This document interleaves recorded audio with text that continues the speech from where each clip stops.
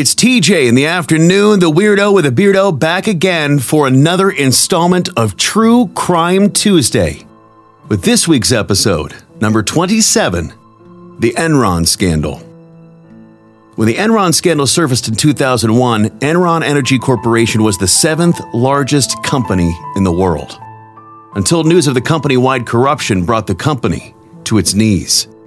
And it all began in 1985 when the Enron company was formed by Kenneth Lay.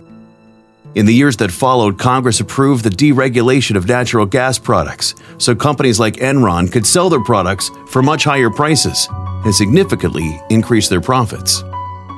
By 1992, Enron would become the largest seller of natural gas in North America. Then, through a series of attempts to further grow the company's bottom line, Enron branched out into other assets, including gas pipelines, electricity generation plants, paper plants, water plants, and other services across the globe. The company also entered into completely unrelated markets such as broadband internet, and even through a partnership with Blockbuster Video to expand the market for on-demand video. But they started logging their expected earnings, which falsely inflated the company's actual earnings. That said, the company seemed to grow in leaps and bounds, posting a stock price increase of over 300% between 1990 and 1998. Also during that time, Kenneth Lay had developed a shisty team of executives who were able to hide billions of dollars in debt from failed deals using accounting loopholes, specialized purpose entities, and bad financial reporting.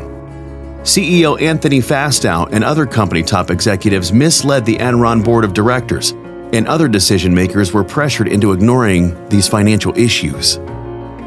The SEC would go on to uncover incredibly dangerous accounting practices. For example, Enron would build an asset such as a power plant and immediately begin claiming the projected profit on the books, even though the power plant hadn't generated a single dime of profit yet. And if the revenue from this power plant was less than the projected amount, instead of taking the loss, the company would be swept under the rug and transferred to an off-the-books corporation and go unreported, which allowed Enron to ignore their unprofitable ventures without hurting their bottom line.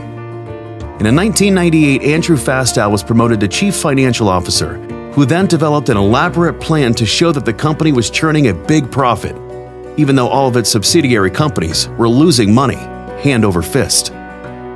Possibly knowing that the delicate balance couldn't go on forever, Fastow resigned as CEO of Enron and ushered in the company's new chief executive officer, Andrew Skilling, who would lead the company until August 2001, when he suddenly resigned. Around that same time of Skilling's resignation, Enron's broadband internet division reported a $137 million loss, causing the company's stock price to take a nosedive. And by summer of 2001, the company was in total freefall. The company made national headlines later that year in October when the company's stock price crashed from over $90 per share to less than $1 per share. In December of that year, Enron filed Chapter 11 bankruptcy, and their $63 billion in assets were frozen, making it the largest corporate bankruptcy in U.S. history up until that point. And following that, Enron shareholders filed a $40 billion lawsuit, and the Securities and Exchange Commission launched a full-scale investigation. One of the first casualties was Arthur Andersen, the firm's financial attorney, who was found guilty of obstruction of justice for destroying financial records, trying to conceal them from the SEC. A number of Enron's former executives were also charged with crimes ranging from conspiracy to insider trading to securities fraud. Even the company's founder and former CEO, Kenneth Lay, was convicted on 6 counts of fraud, conspiracy, and bank fraud. Their former CFO, Andrew Fastow, pled guilty to 2 counts of wire fraud and securities fraud for encouraging the company's corrupt business practices, and served over 5 years in prison. But the company's most recent CEO, Jeffrey Skilling, received the harshest penalty. In 2006, Skilling was convicted of conspiracy, fraud, and insider trading, and received a 17-year prison sentence and required him to give $42 million to the victims of the Enron fraud scandal. At the time of the collapse, Enron was the biggest corporate bankruptcy in history, but would later be surpassed by WorldCom, Lehman Brothers, and Washington Mutual. But the scandal drew international attention to accounting and corporate fraud after Enron's shareholders lost over $74 billion in the 4 years leading up to its bankruptcy. and its employees lost billions in pension benefits.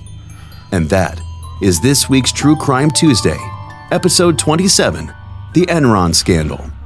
Join me next week for more true crimes and unsolved mysteries, and you can even download the Odyssey app for your tablet or smartphone for all of the previous True Crime Tuesday episodes.